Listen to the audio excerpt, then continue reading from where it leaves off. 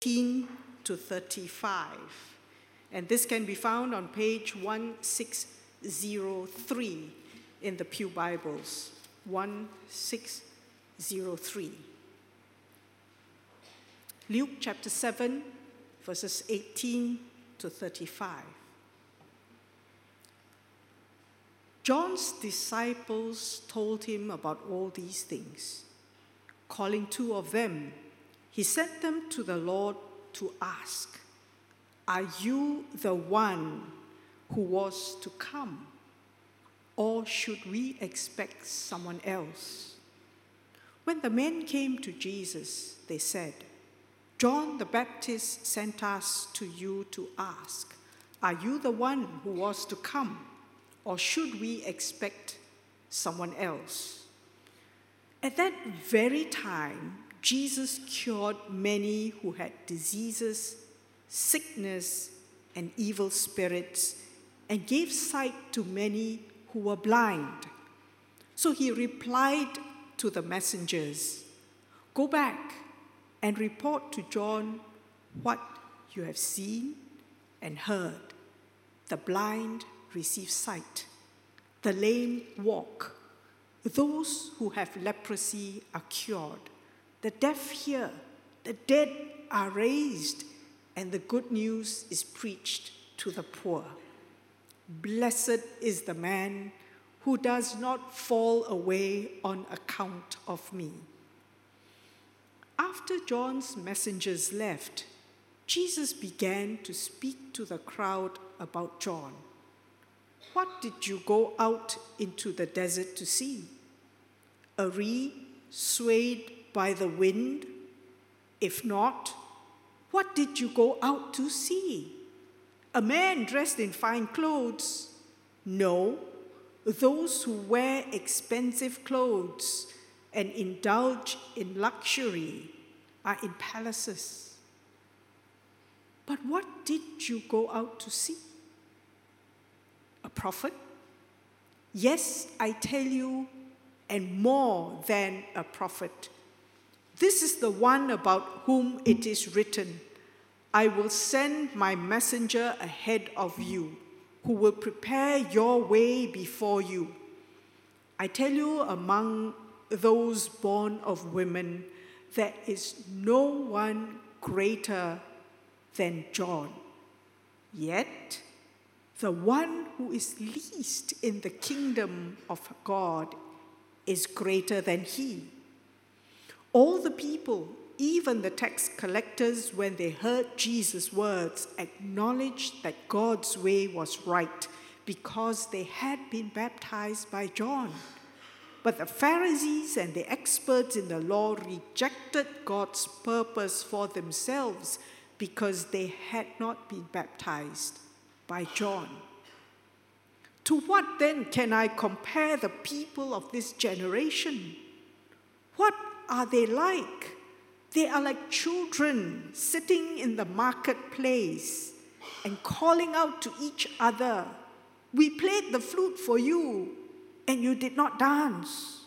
We sang a dirge, and you did not cry." For John the Baptist came neither eating bread nor drinking wine, and you say he has a demon.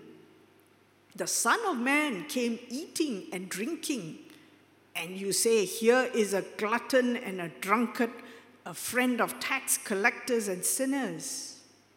But wisdom is proved right by all her children. Let us pray. Lord God, our Heavenly Father, we thank you for your word to us. Help us to reflect on your word. Help us to know your word well, so that it may transform our lives, that we may become more and more like Jesus Christ day by day. We thank you and we praise you in Jesus' name. Amen. How many of us have had unanswered prayers?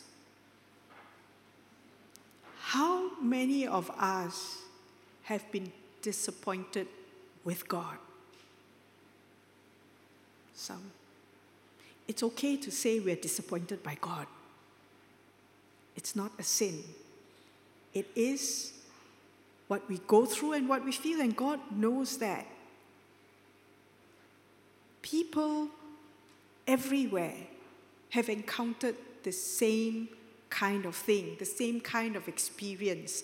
Philip Yancey, in his book Disappointment with God, talks about the questions that we ask, 3 questions about whether God is hidden, whether God even hears us. This was an early book, and years later, he wrote another book on prayer. What difference does it make when we pray? Or does it make any difference when we pray? And in it, he says, yes, I believe in prayer.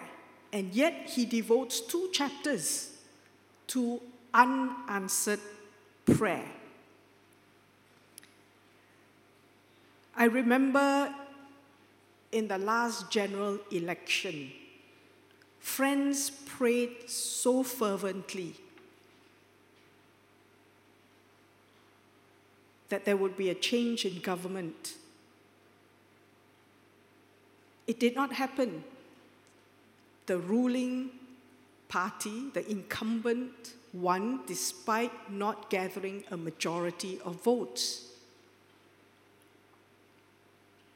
And the disappointment was great. And people were asking, friends were asking, where is God? Did he not hear our prayer? Disappointment with God is not new in that sense. You have Job in the Old Testament wondering what God was up to. Puzzlement with God is not new. John the Baptist, the one you would expect to be so fervent and holding on to faith, was puzzled. And maybe there was a tinge of disappointment in what he felt as he heard what was going on with the Messiah. The thing is this, when you look at John's life,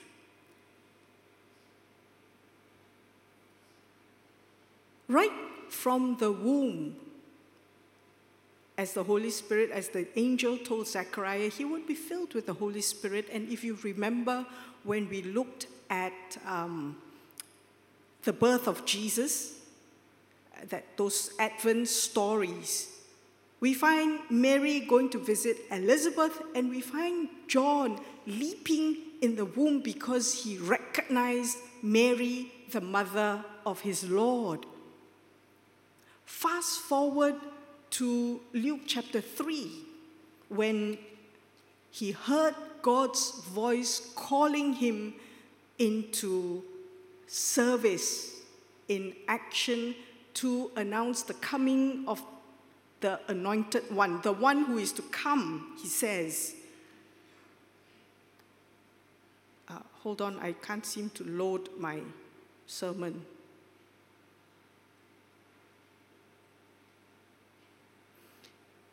And so if you look at Luke chapter 3, John preaches a hard, earnest, fiery sermon about the one who is to come, saying this, I baptize you with water, but one more powerful than I will come, the thongs of whose sandals I am not worthy to untie. He will baptize you with the Holy Spirit and with fire. His winnowing fork is in his hand to clear his threshing floor and to gather the wheat into his barn, but he will burn up the chaff with unquenchable fire. And John was not talking about the harvest out in the fields, literally. He was talking about this Messiah who would come and clean things up. And John at that time was so sure, because if you go to Luke chapter 1, he heard from God himself that this person whom he was baptizing is the one who is to come. People asked him if he was the Christ, and he said, "No."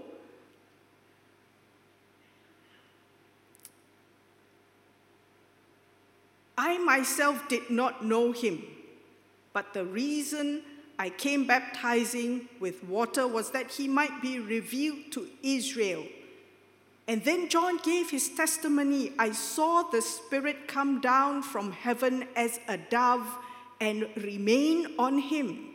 I would not have known him except that the one who sent me to baptize with water told me, "The man on whom you see the Spirit come down and remain is the one who will baptize with the Holy Spirit. I have seen and testified that this is the Son of God." John saying this. But fast forward to where we are. What has happened? John seems to be doubting. And so he sends his disciples to say, "Are you the one who is to come? Did I make a mistake?" You see, the thing was, Jesus was hardly going around with this winnowing fork, a metaphorical fork, cleaning out the establishment, turning out those who were ruling and those who were corrupt, overturning the Roman Empire. He was doing none of these things.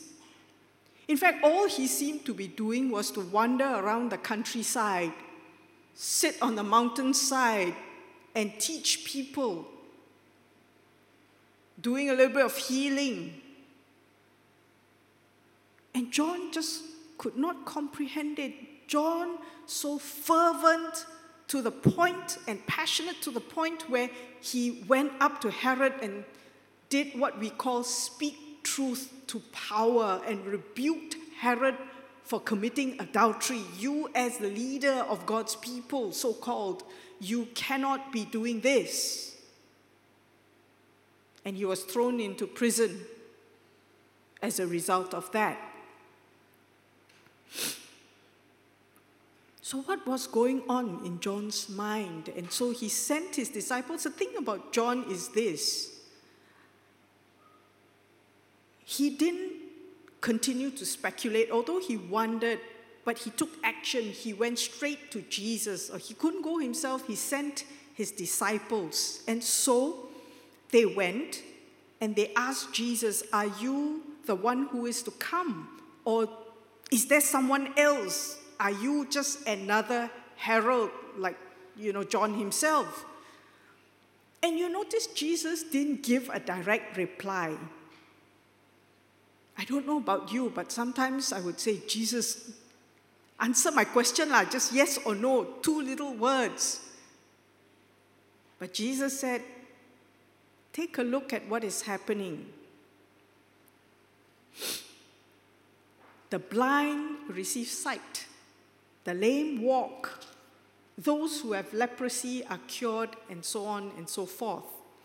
And if you know your prophets well, Jesus was actually quoting from various places in Isaiah. Isaiah, more than most, spoke about the Lord's servant who is to come. He spoke about the one, the anointed one, who is to come and restore God's kingdom. And Isaiah preached during some very, very corrupt regimes, even though they were God's people. And one of them, the longest reigning king, Manasseh, was as evil as they came, and he even built a pagan altar in the temple of God. And so Isaiah in that era, in that time, spoke about the servant of the Lord who would come to restore God's kingdom. And he says things like, then will the eyes of the blind be open and the ears of the deaf unstopped, and then will the lame leap like a deer and the mute tongue shout for joy. And then you have in chapter 29, in that day the deaf will hear the words of the scroll, and out of gloom and darkness the eyes of the blind will see. Once more the humble will rejoice in the Lord, the needy will rejoice in God, in the Holy One of Israel. And in chapter 26, but your dead will live, your bodies will rise, you who dwell in the dust, wake up and shout for joy. And you remember just before this, Luke tells us that Jesus raised the son of a widow in Nain. And of course, there is Isaiah 61, where Jesus himself quotes, "The Spirit of the Sovereign Lord is on me, because the Lord has anointed me to preach good news to the poor. He has sent me to bind up the brokenhearted, to proclaim freedom for the captives and release from darkness for the prisoner, to proclaim the year of the Lord's favor." And so you had all these things that Jesus was saying indirectly to John. What the prophet says is being fulfilled, but not in the way that you expect. A little bit different. Not all at once. It will come, and things are happening, perhaps not in the way you think they will come. And so from this story, let me share with you 3 things that we can learn. Can we have the next slide, please? The first thing is, like John, when we have doubts about God, the best person to talk to is God. Because no other human being can understand where God is coming from, to be honest. Some who are a little ahead of us in the journey may be able to help us to discern some things and walk with us. But at the end of the day, even when we have companions to help us, they help us by pointing us back to God, by helping us to look at our relationship with God, and by drawing us closer to God so that we can deepen our relationship with God. It is not so much about people telling us the answer, but it is about communicating with God. It is about connecting and talking with God. And so the thing is, when we are confused, when we are not sure what God is up to, best is to ask Him. The second thing is that God does not always answer in the ways we expect. A number of you raised your hands when I asked how many of us have experienced unanswered prayer. And when we talk about unanswered prayer, more often than not, it is a no answer from God. God has said no. Not the way in which you pray. I will not answer in the way which you have prayed. I will answer it my way. But we need to know this. God can be trusted. And how do we know God can be trusted? The cross. There is no other demonstration of love as immense as the cross, as extreme as the cross. And Paul in Romans talks about this as well. In Romans chapter 8,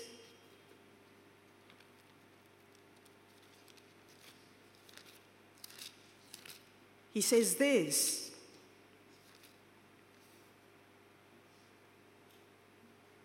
He who has given us all things He has given us his life.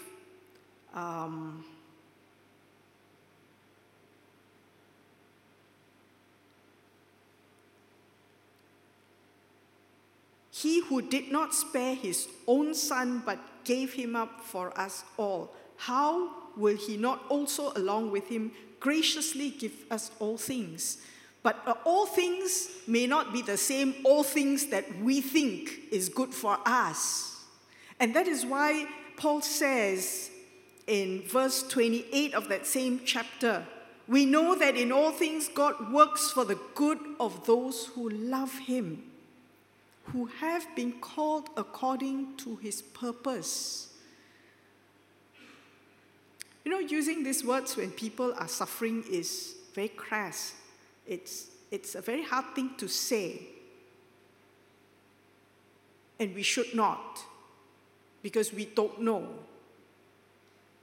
the situation of the person and all that is involved. But for us, we need to come to this conviction that whatever God is doing in our lives, including not answering our prayers, are for his purposes and our good. Because God is the one who sees the big picture. Admittedly, it is not easy to take sometimes, and we have to wrestle with God like Jacob wrestled with God. But in that wrestling, and we can only wrestle with God if we have a relationship with God. If we don't, we cannot. And in that wrestling, we will come to a place like Job did, where God answers the way we need, not what we ask sometimes. Job never got an answer to his questions, if you read through the book of Job. God answered Job in a way that Job needed, which was to see God and to know that God has not given up on him. Sometimes it's not us giving up on God. We need to know God has not given up on us. And God doesn't. And that's why Jesus is called Emmanuel, God with us, because God has not given up on us and he came to be with us. And so God can be trusted. And I say this not because I've looked at the Bible and it says so. I say this because I have gone through it myself. The third thing we can learn from this is that doing what is right can get us into trouble.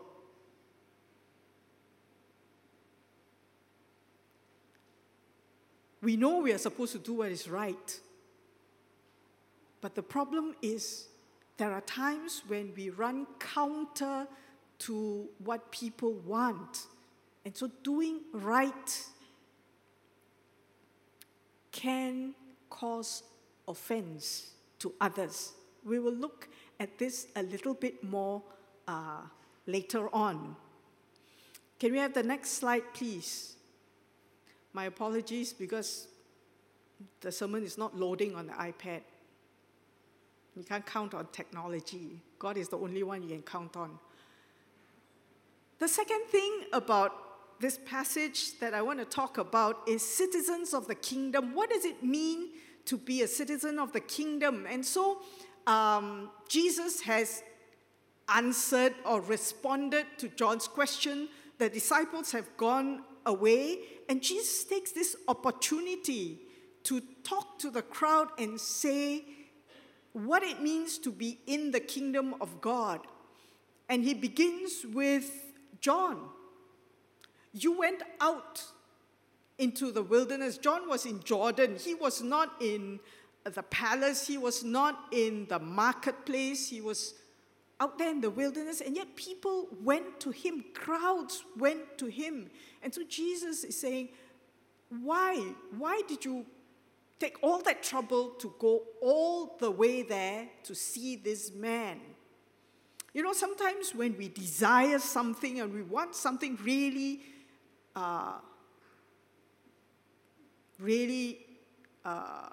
deeply, we will go far. We will be willing to go as far as possible to get it.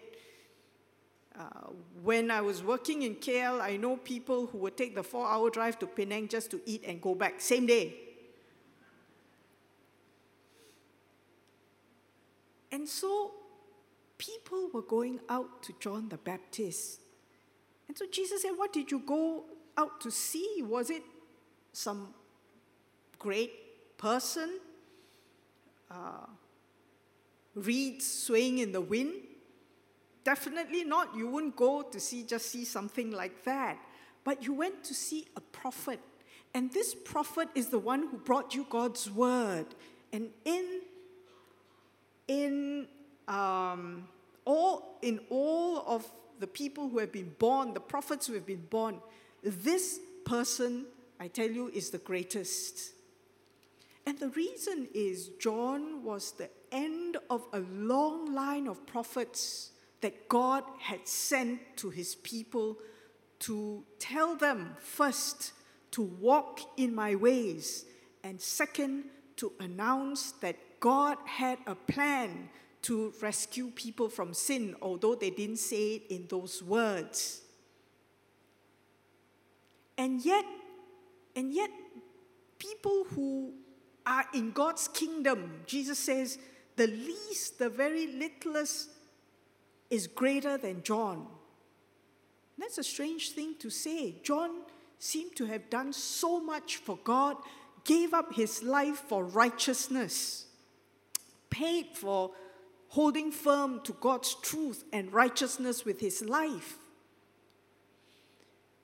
Someone who is in the kingdom of God has a personal relationship with God.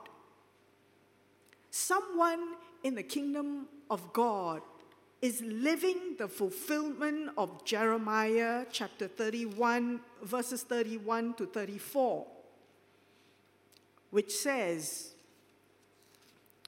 "The time is coming, declares the Lord, when I will make a new covenant with the house of Israel and with the house of Judah. It will not be like the covenant I made with their forefathers when I took them by the hand to lead them out of Egypt, because they broke my covenant, though I was a husband to them, declares the Lord. This is the covenant I will make with the house of Israel after that time, declares the Lord. I will put my law in their minds and write it in their hearts. I will be their God, and they will be my people. No longer will a man teach his neighbor or a man his brother, saying, 'Know the Lord,' because they will all know me, from the least of them to the greatest, declares the Lord. For I will forgive their wickedness and remember their sins no more." This is the promise God gave that applies to everyone who believes in the Lord Jesus Christ. It applies all through, right down to us, that we are able to have a personal relationship with God, and that the Holy Spirit rests or lives in those who believe in Jesus Christ. And we have direct access to God's throne of grace. If you remember in Exodus, when God came to meet with the people, God wanted to speak to the people. But the people did not want to hear. They were terrified. And so they told Moses, "You go and tell God. You go and speak to God, and then you come and tell us what God says."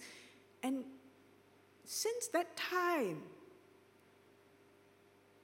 it was the prophets, it was people like Moses who heard directly from God, and the Holy Spirit was only given to specific people.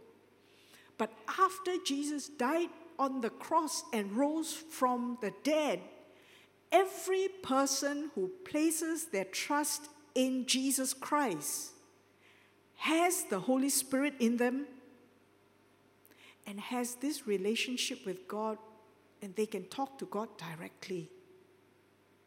And surely that is the greatest thing that can happen to any human being, to have a personal relationship with the Lord of the universe, the Creator, who loves them, and to know God's love for them. And so being a citizen of the kingdom is something that is much larger, much better than being John the Baptist. The third thing is that the kingdom of God, while it is great, it also causes offense. The offense of the kingdom, or the offensiveness of the kingdom. God's heart is for all people.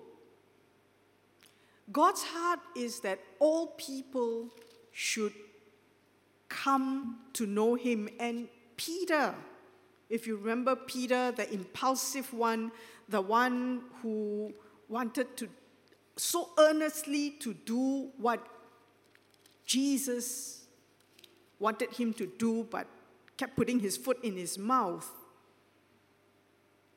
In his older days, after he had come to truly, truly know Jesus and love the Lord, says this: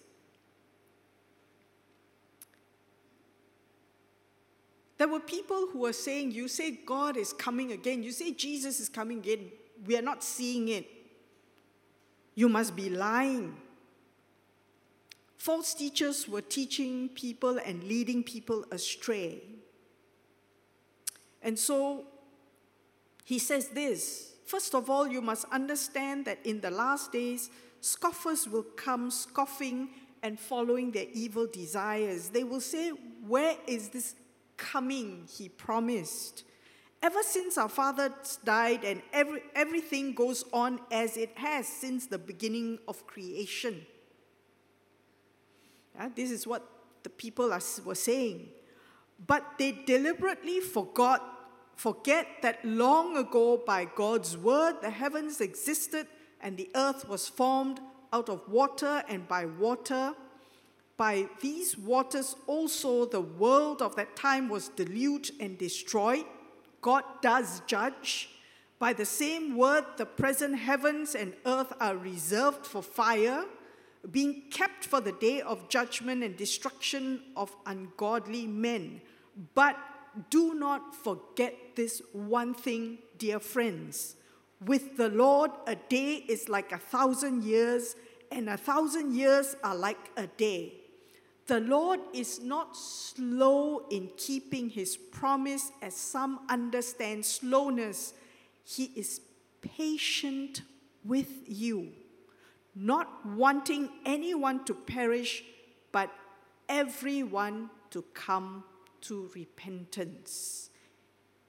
Not wanting anyone to perish, but everyone to come to repentance. And Jesus himself says in Luke, I have come to seek the least, the last, and the lost. I've come to save and seek and save the lost. And so God is interested, or God's heart is for those who have yet to know him. The Pharisees and the experts in the law, and that's an irony. The experts of the law are supposed to know the law and God's ways and God's heart. But in their earnestness to keep every letter of the law, they forgot God's heart. They looked at the black and white. They forgot the heart behind it. And so they drew boundaries, so tight boundaries that people could not enter.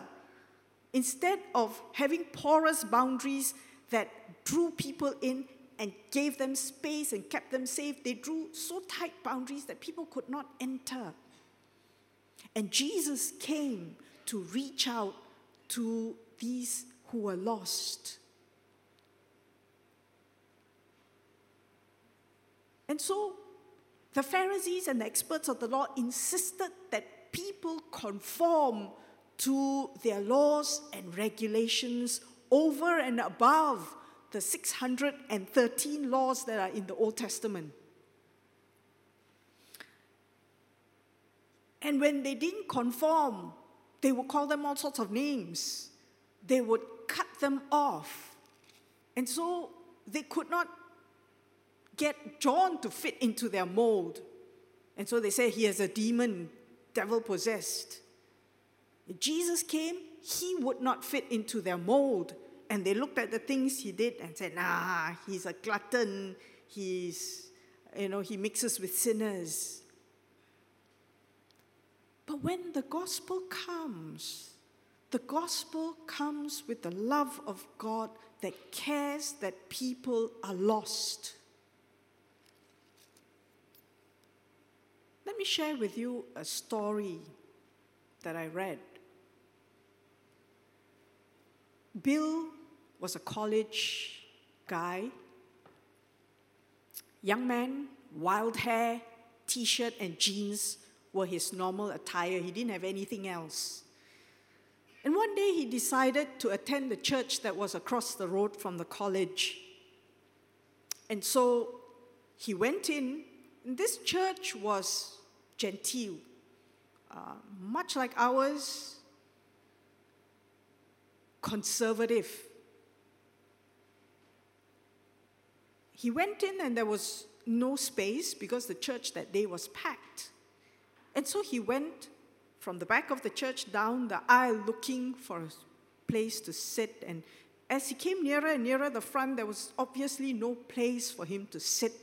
And so he looked around, having no place. He decided just to sit down in the aisle. The tension, you could feel it. And then one of the elderly deacons who was ushering that day came walking towards Bill. Elderly man, 80 years old, holding a cane, walking steadily but slowly towards him, wearing a three-piece suit, very neatly dressed, very dignified, godly man. He came and he walked, and the tension mounted. And there were people in the congregation thinking, well, a man's got to do what he's got to do, and I don't blame him for what he's going to do. And so that elderly man came walking towards Bill. With difficulty, he put his cane down on the floor, and he sat down next to Bill to help him worship. You thought he was going to throw him out, right?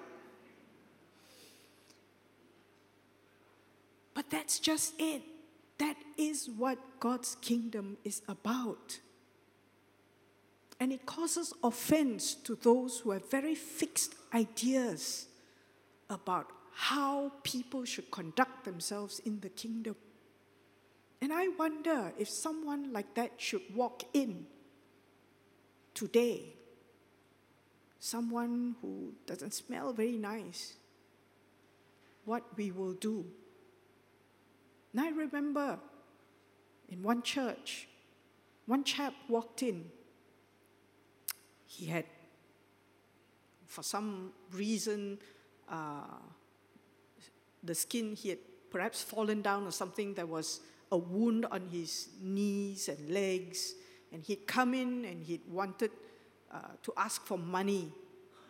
And the youth worker took a look at him. Some of the people were going like, But the youth worker took a look at him, told him to sit down, ran upstairs, got the first aid kit, dressed those wounds. He was a known drug addict, and another person in that church recognized him, was very tough on him. Perhaps it was needed, but it bordered on rudeness. And that wasn't called for.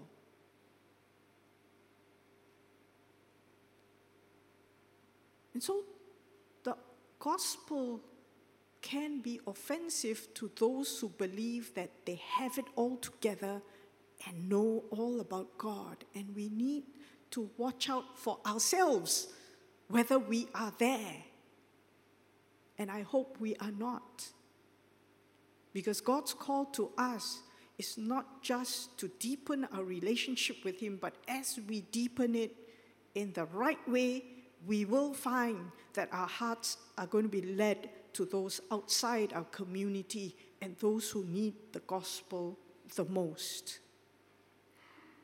And so in conclusion, let me just go over. 1, God can be trusted. The second thing is those in the kingdom of God are blessed. And I pray that all of us will know how blessed we are, that we are even greater than John the Baptist. And third, we take no offense at what God is doing, knowing that if we are to follow God, we can cause offense to others. May God help us to know His heart that is tender and compassionate for those who are lost, and to give us grace and strength to walk in His ways and stand firm in the gospel. Let us pray. Lord our God, we thank You that You reach us with the gospel, the good news that Jesus came to save us from our sins and that You love us. We pray for Your grace to help us to know this love so deeply that in turn we will be able to love those who are lost and reach out to them. Thank You in Jesus' name. Amen.